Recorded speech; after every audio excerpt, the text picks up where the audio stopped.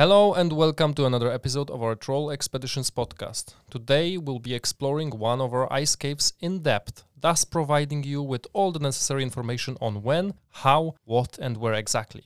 Our topic today is Katla Ice Cave, the only ice cave available for visits all year round, and as far as I know, the only one within a relatively short distance driving from Reykjavik. To tell us all about it and a bit about his interesting life is Svenny, our glacier guide, search and rescue veteran, professional radio host, and a fellow podcast director. Pleasure to have you over. Hello there, Svenny. Thank you. Yeah, it's an honor to be here. Thank you so much for inviting me. I'm very glad. I've been waiting for quite a while to have you over, so now it finally happened, and you're with us, and so that's just great. Yeah, thank you. Glad. Thank you so much. Yeah. You have been trying to get me on the show, and I've been quite busy. You've been quite busy, Yeah. and you've been, I think, avoiding the radio contact with our listeners. You can say that. But now you're here, so Thank you for inviting I'm me. going to ask you some questions now, since you're there. Yeah. Yeah, shoot. I love questions. I answer questions every day. For those of our listeners who want to get to ice caving part immediately, I'll be leaving a timestamp in the podcast description. But for now, I got some personal questions to Svenny. You had a very interesting life. First of all, like I mentioned, you've been a long-standing member of Icelandic Search and Rescue, correct? I started very young in the rescue team. I was basically brought up there. I was 16 years old when I started it. Usually they don't take a member in until they are 17. Under 7, so you started really early. Yeah. So you say you've been brought up by the Search and Rescue Yeah, members. you can say that. By Sigvatur, maybe. Sigvatur, yeah, I remember Sigvatur. He was actually in Flugbjörgunarsveitin, like we call it, in a different part of it. But yeah, I remember him. He's an amazing guy. He's one of the founders of Search and Rescue, Yeah, right? he is. Yes, he is. And the experience that this guy has and his knowledge is unbelievable. And very often when I need something, I call Sigvatur. And he is so knowledgeable about just the island generally. And he is so willing to give. And that is one of the quality that most of the guide in Troll have. They are so much willing to give information. And we are constantly learning. And that is the beauty of being in part of this team. I agree with you completely. That's also something that I love about our guides and Sigvatur specifically as well. Yeah. And by the way, for our listeners who don't remember or maybe don't know who Sigvatur is, there is another podcast episode, one of the earlier ones, about hiking to the tallest summit of Iceland. And that one is where we interview Sigvatur. So he's like a mountaineering legend in Iceland, and he'll tell you all about it over there. I'm going to keep on asking you questions then. Which department were you in Björgunarsveit in the search and rescue team? Most of my career, or 13 years, was with a dog. So I had a search and rescue dog that I trained. And that was the biggest thing that I actually did in the rescue team. But I did everything. I went the whole circle: mountain rescue, glacier rescue, cars, snowmobiling. I mean, I did it all. But I actually did end it with 13 years with the dog in the rescue team. And that was, I would say that dog taught me more about just general life that I taught him. I learned so much from the dog. It's very interesting. Yeah. There's a Netflix documentary about the life lessons from the octopus. Yeah. So I guess yeah. you have the life lessons from the dog. Yeah. And tell me, what breed of the dog is it? It was a yellow Labrador. Max was his name. And it was an amazing dog. I mean, he was just so smart. It was unbelievable how I told him to do something and he did it. So we had this communication between us that was just beyond. It was something akin to telepathy, or what do you say? Very heavy intuition. Yeah, it was very deep relationship that we had, and we had this trust between us, and he knew his role and I knew my role, and we never stepped over that line. Somehow it just became a good team. It was just a teamwork. It sounds incredible to have like a very well-working, well-oiled team with another species like a dog, right? Yeah, you can say it was a machine that just did work. I mean, it took me thousands of hours to train the dog. Oh my God, we were constantly training. Yeah, when you saw the dog finding a person, live or dead, I mean, you were so proud of your... And probably happy if the person was alive, of course. Of course. I have a dog myself. I got a border collie mixed with Icelandic shepherd. Oh, yeah. So apparently they're extremely smart. Yeah. It's very beautiful, very yeah. handsome dog. And he's extremely smart. Like it doesn't take him long to reach, an understanding of a trick. Yeah. Like at all. Yeah. So we just taught him party tricks and stuff like that. I also have a dog today. I have a black lab, 18 months old now, puppy. Training her just to be a dog, just my companion in the mountains, because that is something that I do when I have a free time. I go up in the mountain skiing, cross-country skiing and hiking and stuff like that. So my life is basically up in the mountain. Dogs are great hikers. Oh, man. The 4 legs really give you a lot of advantage. They're just so good companions. They are loyal to you, and it's fun to have them around. I love having dogs. So I'm curious, how many call-outs does your department in search and rescue usually get on average? Of course, I am retired today. I retired a couple of years ago from the search and rescue, but the calls are thousands of calls over this long period of time. Many of them quite difficult.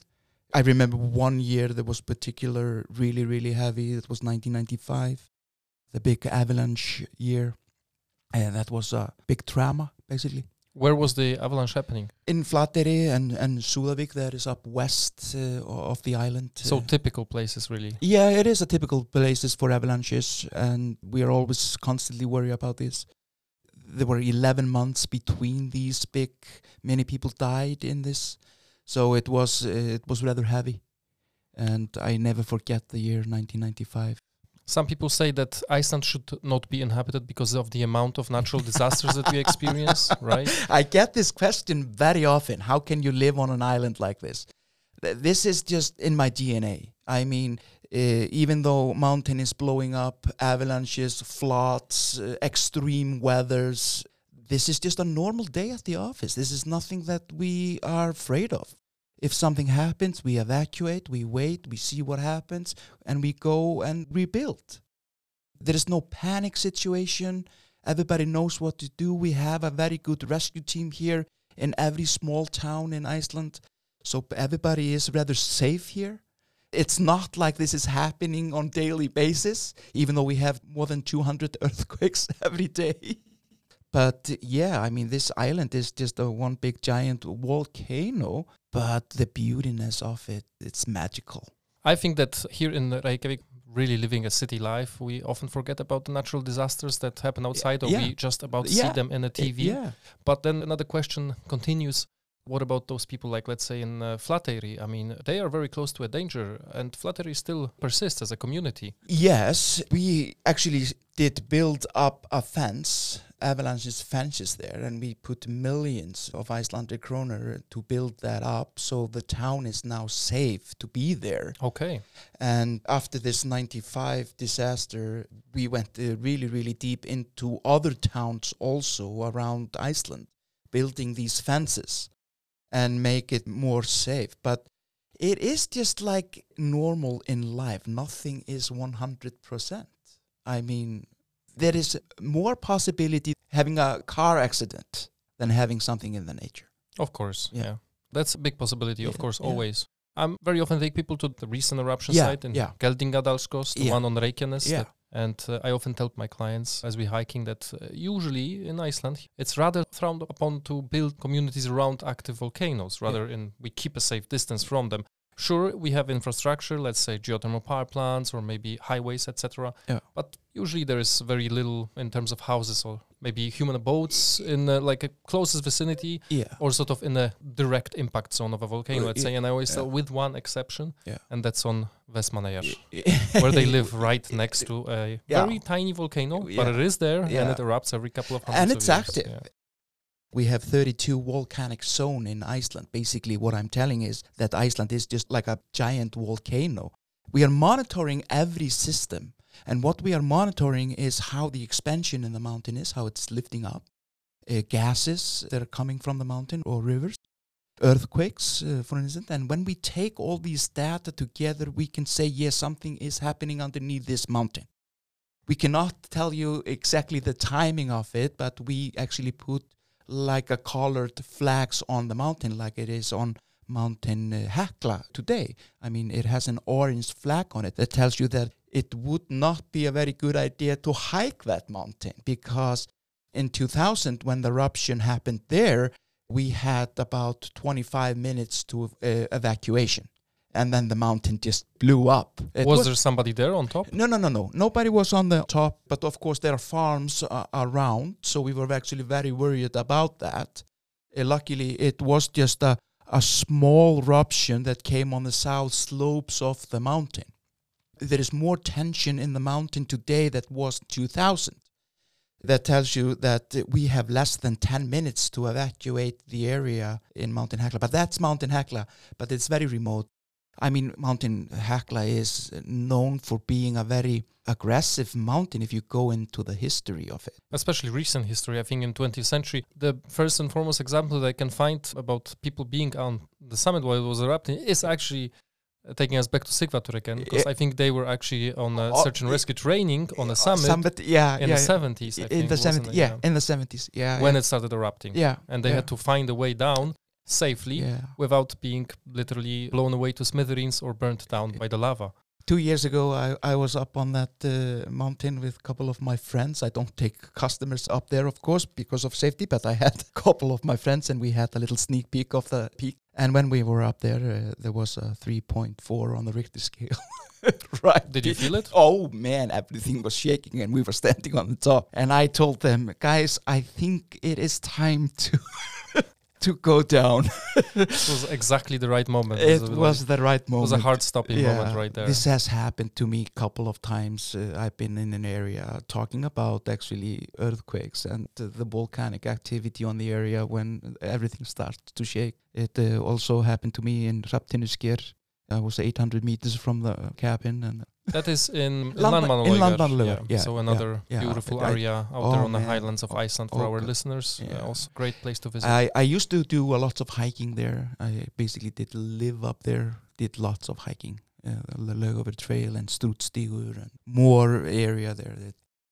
That is an area that is actually mind-blowing thing. Is it your favorite place in Iceland to hike? Yeah, it's one of my favorite places. Yes, I would say so. The colors in the mountains there and geology history there is just beyond. I really love the magic of the forest in Þórsmörk. Oh yeah, and good news about that, because since we started to plant the native trees there, the trees are coming up there as it used to be in the beginning of this island. Basically. Spontaneously. Yeah. And do you have any hand in that, in planting trees? Yeah. Last year, me and my girlfriend, we actually did plant about 10,000 trees. Wow. Yeah. That's a lot. Yeah, that is a lot. Yeah. Can you tell me something about the statistics? Like, where are we and how far do we have to reach the goal? Oh my God. Yeah. This is a big question. I don't have any numbers basically, but we have to speed up. Even though we have been planting trees constantly since 1980. When we did really put money and effort into it. But of course, we always can do more. But we are doing a lot, and there are forests now coming up in Iceland. But the thing about that is that there is a policy that we have here to have it under control. So we don't want just to spread it around like crazy, but we want to have it under control. But of course, we could do more. Basically, going more green in Iceland, I would like to see my government go further, even though we are doing it. I want to see Iceland as the greenest country in the world, and we can do that. And how we are separating our garbage, planting trees, fossil fuels, and so on and so on. I want to see Iceland to get way greener than we are, even though we are green, but we can go way further.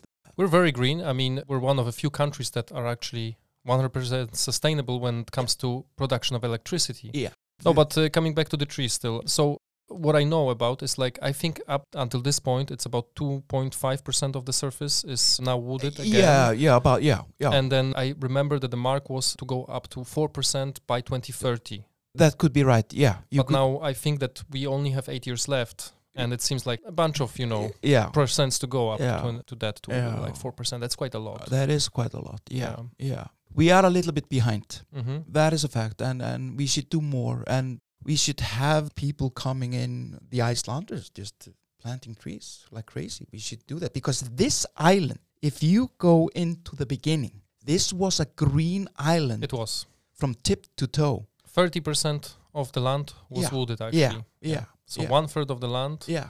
was completely covered by forest. Yeah. Yeah, and some of those trees, I suppose, were quite tall. If you see some birches like around here in the city, sheltered from the wind, they grow up to like, 10, 12 meters or so. Yeah. And there was a tree now, there was 3,000 years old coming from Sólheimajökull that they found in the glacier. That was actually quite a find because that is telling us how tall the trees actually were here in the beginning. And how tall was it?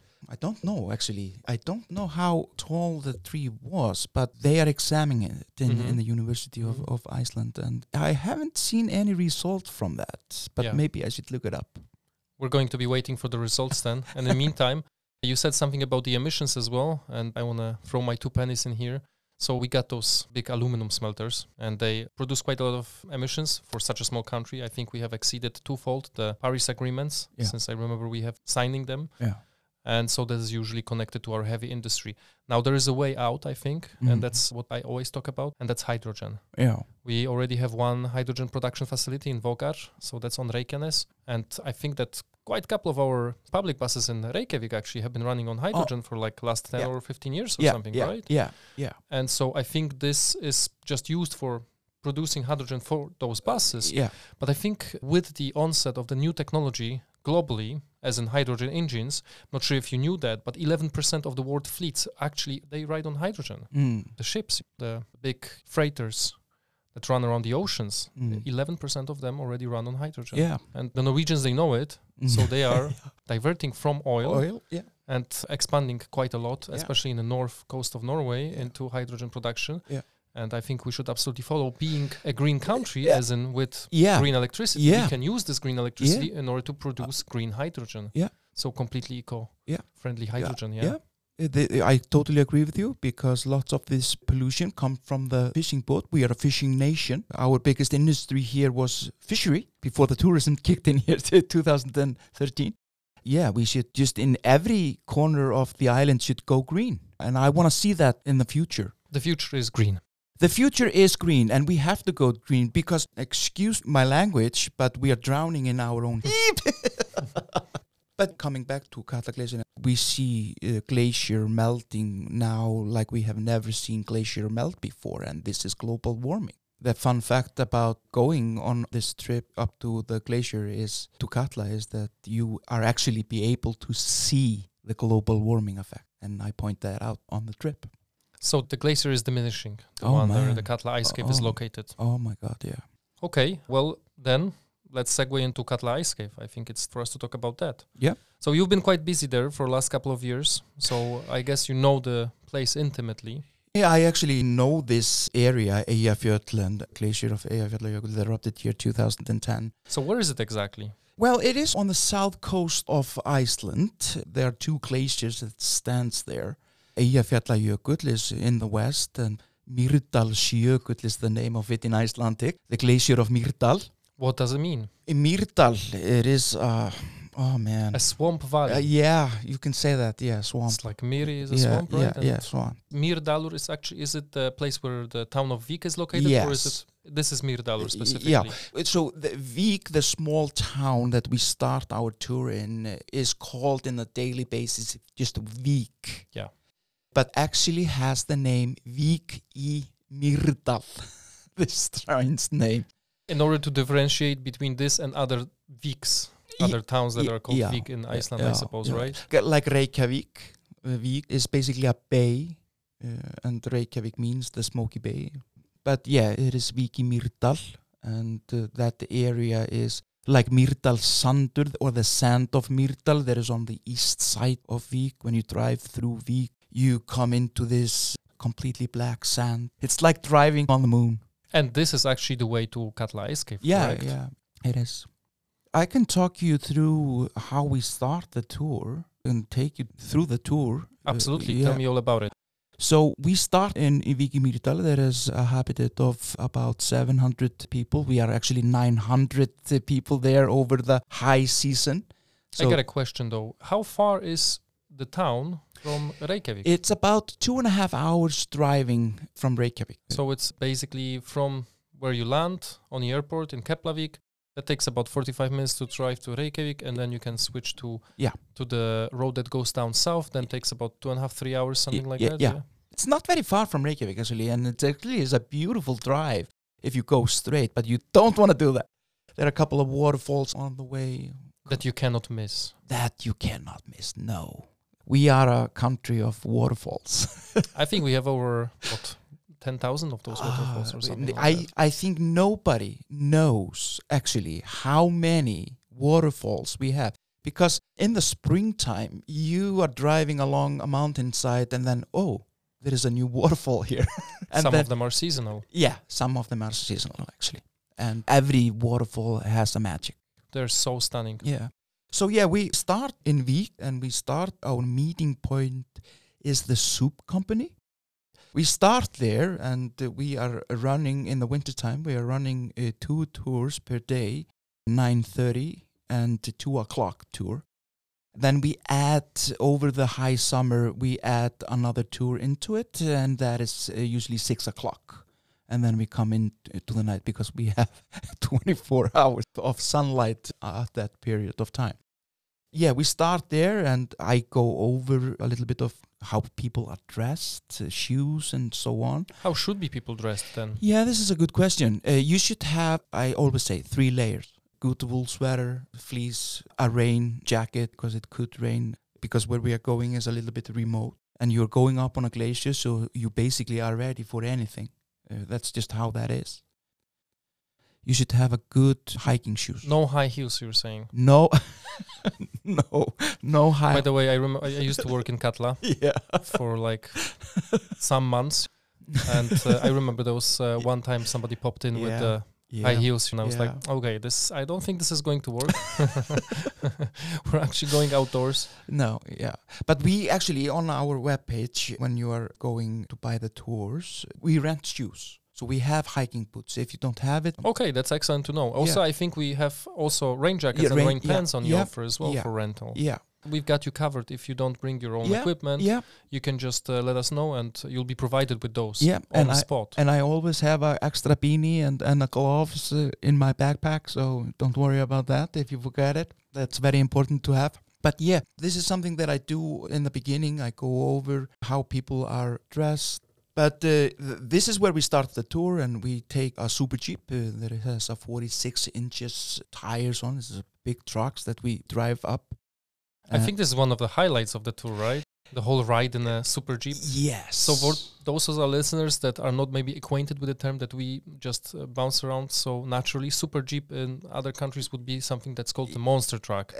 So it's just like a regular truck, but it's modified with like higher suspension, as well as those massive wheels. That's why we say 46-inch wheels.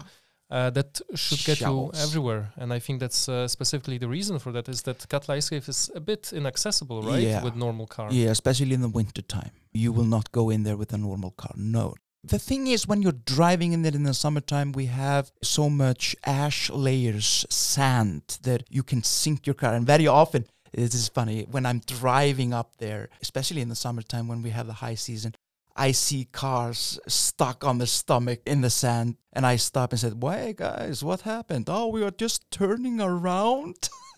And they are stuck, and usually we give them at least a phone number to call to get them rescued out of it, because we cannot do it. We cannot do it. This is, I think, would put us in trouble actually with the rental companies. That's the thing. They could sue us for damaging the car if anything like that happens. Yeah, as soon as you hook up into a car in Iceland, then your insurance covers, and you never know how stuck the car is. You can damage the car really badly. And these cars are heavy and they are strong, and you can just rip a car in parts. So basically what we're saying here is we are not recommending taking your own, especially rental car, into the desert leading to a Katla Ice Cave. No. Don't do it, guys. Take a tour. It's way more safe. And when you come up to the glacier, oh my God, that's better to have a guide. But then we drive out from town, and this is about 25 kilometers trip from Vík and all the way up to the parking lot that we have very near by the glacier. And when we drive out from Vík, There is a amazing view on the way. There is a island there called Hjörleifshöfði. And we turn into the opposite way to the left-hand side, and we see the whole glacier. That is 1,500 meters high. And you can actually see the edge of the crater himself that is up there. This is a big crater, one of the largest one in Iceland. And this is the crater of a volcano called? Katla.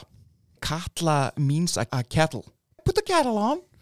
And that's because once every now and then, when all the water boils out, it starts shaking and smoking. Yeah, a lot. And the flood that comes down there. And basically what we are on the trip, we are driving up the riverbed where all the water that is going to melt. There is about 900 meters of ice that is collecting inside of the crater. This is mind-blowing numbers of water that is melting down. And this comes down on Sólheimajökull and also on Katla Glacier. There is one of these outbreak glacier from the main glacier. And we call it the black ice. There is ash layers. And you actually see the layers in the ice. There is actually, what I feel very fascinating about doing these trips is the history in these layers, because the ice keeps everything. I mean, the whole history, the weather history, the eruption history.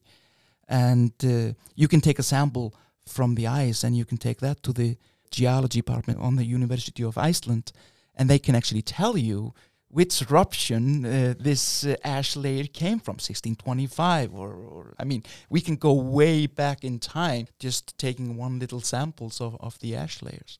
That is actually a mind-blowing thing.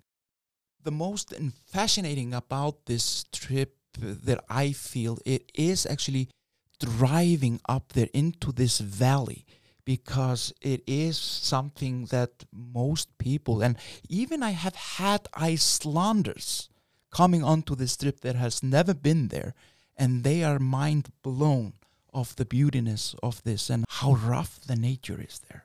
It's so fascinating and it's so beautiful. Rough but stunning. Yeah, but rough but stunning. Sometimes we go on, there is a mountain we call Hafursey, ridge that stands in the sand next to the glacier. And when the weather is beautiful, we go on the north side of that mountain, and then we take the whole circle around it.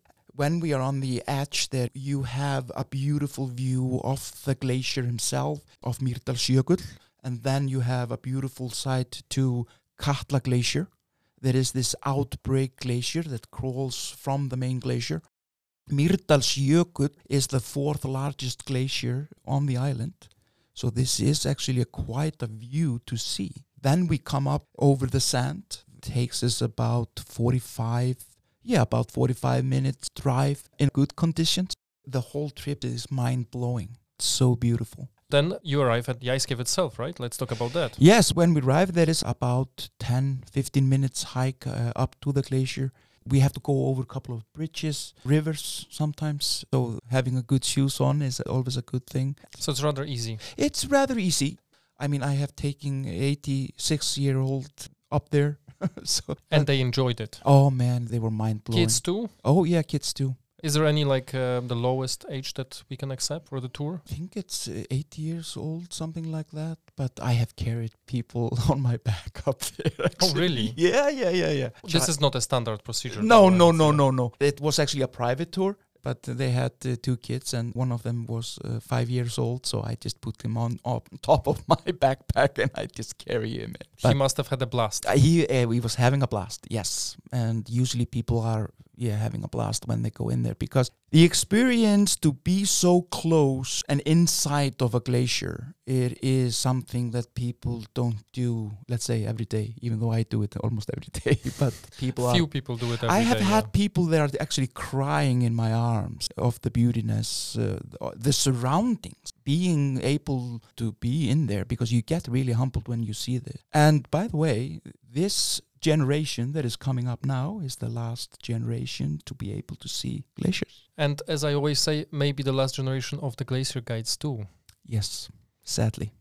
I get a little bit angry when I see my glaciers melting away as fast as they are doing, because we see difference in the ice almost between tours. That is how fast these glaciers are melting. Tell me something about the safety. How do we proceed with that? When we come up there, we have helmets on. I go over safety features. You have small crampons on, or mini spikes like we want to call it. We are using mini spikes. And I go very deeply into safety. People have to stay always constantly close to me, have me in the sight. I am an old rescuer, and my safety standards and the standards of the company are very high there. There is lots of things to be aware of when you're in an area like this. And that's why it is better to have a experienced guide to be there. Because also, remember, when you're standing next to a glacier or on a glacier, the weather can change really, really quickly. And then you better know what to do when that happens. Or have somebody that knows to do with you, like yourself. Oh, yeah. So best to do it with the tour guides. Tour guide, I would recommend it. Also, you get all the information about the glacier, how the glacier is behaving, how it was back in time, and so on. Lots of information that we give to people when they go up there. So, yeah, definitely. And the stunning views and possible vistas inside the ice cave and outside of it. Photographer's paradise, correct? Oh, my. Yeah, the photograph. Yeah. I mean, the photos that we have. Take your camera with you. And the ice cave is changing as well seasonally, isn't it? Yeah, I mean... So it's not always the same ice cave, No, actually. no, it's no, a no. series of ice caves that we explore. Yeah, the thing is, one of the job that we have there, being a glacier guide or ice cave guide in Katla, is that we are constantly walking the glacier, finding caves, because they are melting really, really fast. We have to be on the toes to find ice caves, and they are melting fast, like I said, and so we have to. I think the one that we take people to right now is like a third or a fourth iteration. I remember I used to go to the first one that was there, was discovered, and when the operation has started. Then I remember was another one next to it. Now it's yet another one. So they melt out, and then another ones come up. And so that's how it goes. Yeah. And the fun part to be a glacier guide there, going into this ice cave, is actually to see how this is happening and how the glacier and the area is changing, because no day is the same. We never know what to expect when we come up there. That is how fast this is changing. There is not very often that we cancel tour there. We always go. And for those of listeners that maybe have been already in an ice cave, or maybe have been even in Katla ice cave already once, we can guarantee that if you go again, this is probably not going to be the same ice cave. Nope. So it's always going to be a different tour. Yeah. So if you come up to Iceland on vacation again and again, you know, you can keep on exploring the same area and finding new places to play. It's beautiful nature wonderland. It's a wonderland. And I very often I tell people that when they are coming again and again and again, find a spot and take picture, and then when you come back, do it again and see how different the area, even the season, winter, summer, fall, spring. I mean, it's always different. It's always different. Okay, well, thank you very much for filling us in, Svenny. It was a pleasure to talk to you, and I hope to have you back on board for the podcast in the future. Yeah, I'm always ready. And for those of our listeners who'd like to book this incredible experience with us, head over to troll.is, that is TROLL.is, and you'll find it under the tab that says Ice Caves, and do it before the glaciers melt away completely, right? Yeah. So, you know, maybe last generations of people see it. Well, thank you for tuning in, and enjoy your vacation in Iceland. Thank you very much again, Svenny. My pleasure. Bye-bye. Bye.